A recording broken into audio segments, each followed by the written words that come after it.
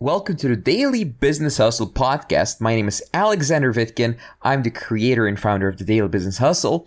On this podcast, I share with you my top unbiased business advice, sales advice, and I talk to the world's top experts in their fields related to business. How to automate your business.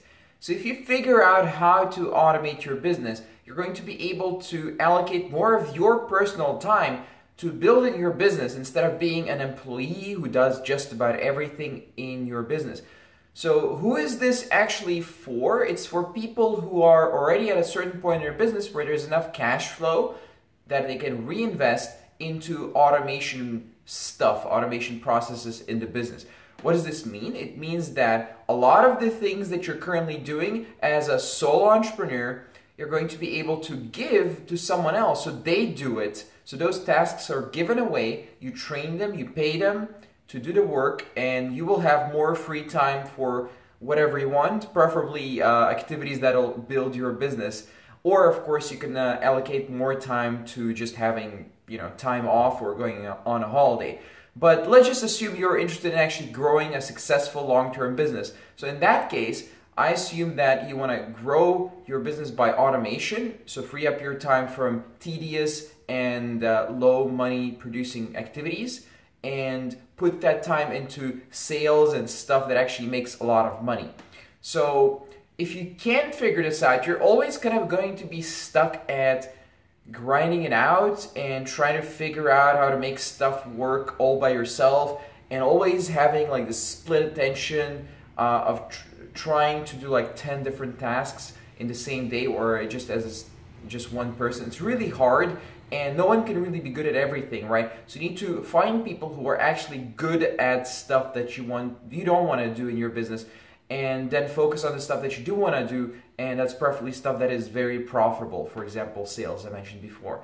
All right, so let's get started. So how do you automate stuff in your business? So let's use a service business, for example, an agency as an example. So what should an agency do to become more scalable? So automation leads basically to scalability, because if you hire people and if you automate stuff and if you're not doing stuff personally anymore in your business, that means that the agency will be able to grow, right? So the agency, it has multiple processes. For example, someone does sales, someone does lead generation, someone does managing projects, someone does talking to the clients, someone does actually delivering the project, right? Sometimes multiple parts of this are done by the same person. That's normal, especially if it's a smaller agency. Bigger agencies, there's more specializations among people working for it. For example, a small agency, a person would be managing the project and talking to the client, but in a bigger agency, the person would be managing the project and another person would be talking to the clients.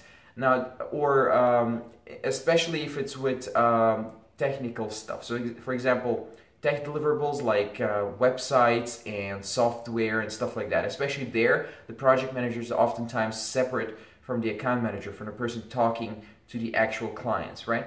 So how do you automate all this, and what does all of this mean? So these are all just processes. In your company, it could be different. I'm just using an example that I'm well familiar with.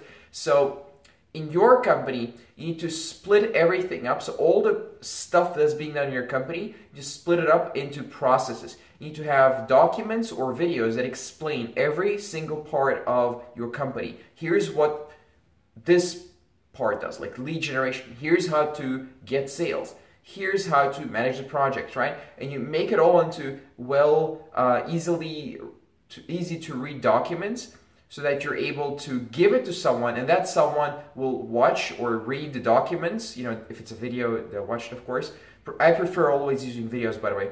And they'll be able to take that part of the set of process away from you, so you don't have to do it anymore. Someone else does it. Congratulations, you freed up more time to go do sales, for example, right?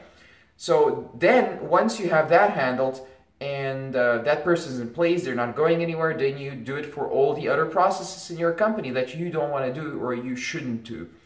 And then your company grows. This is a way to go from low 6 figures to 7 figures in your business. It's very effective. Like, everyone basically has to do this in most businesses. You have to do this to grow to 7 figures. You're going to have to learn to hire people. I prefer hiring people on Upwork because everything is tracked. They're paid automatically. Payroll, it's all handled through credit cards, just like done through Upwork. Upwork takes a small cut of what you pay them, but that's fine. It's just 10%. Last time I checked, they're increasing it for some people now, but it doesn't matter. It's still a low percentage. It's all tracked. All their work is tracked. You can see your screen, and it's very, very efficient to work like that.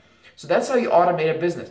So if you think that from day one you're just going to be able to just automate any business and just go lie on a beach, I'm sorry, it's going to take a bit more time than that. And it's not just going to take you out of the business forever. You need to still put in some time into the business. You need to still make sure your business is, no one's actually going to grow your business unless you hire like an actual CEO, which is very expensive.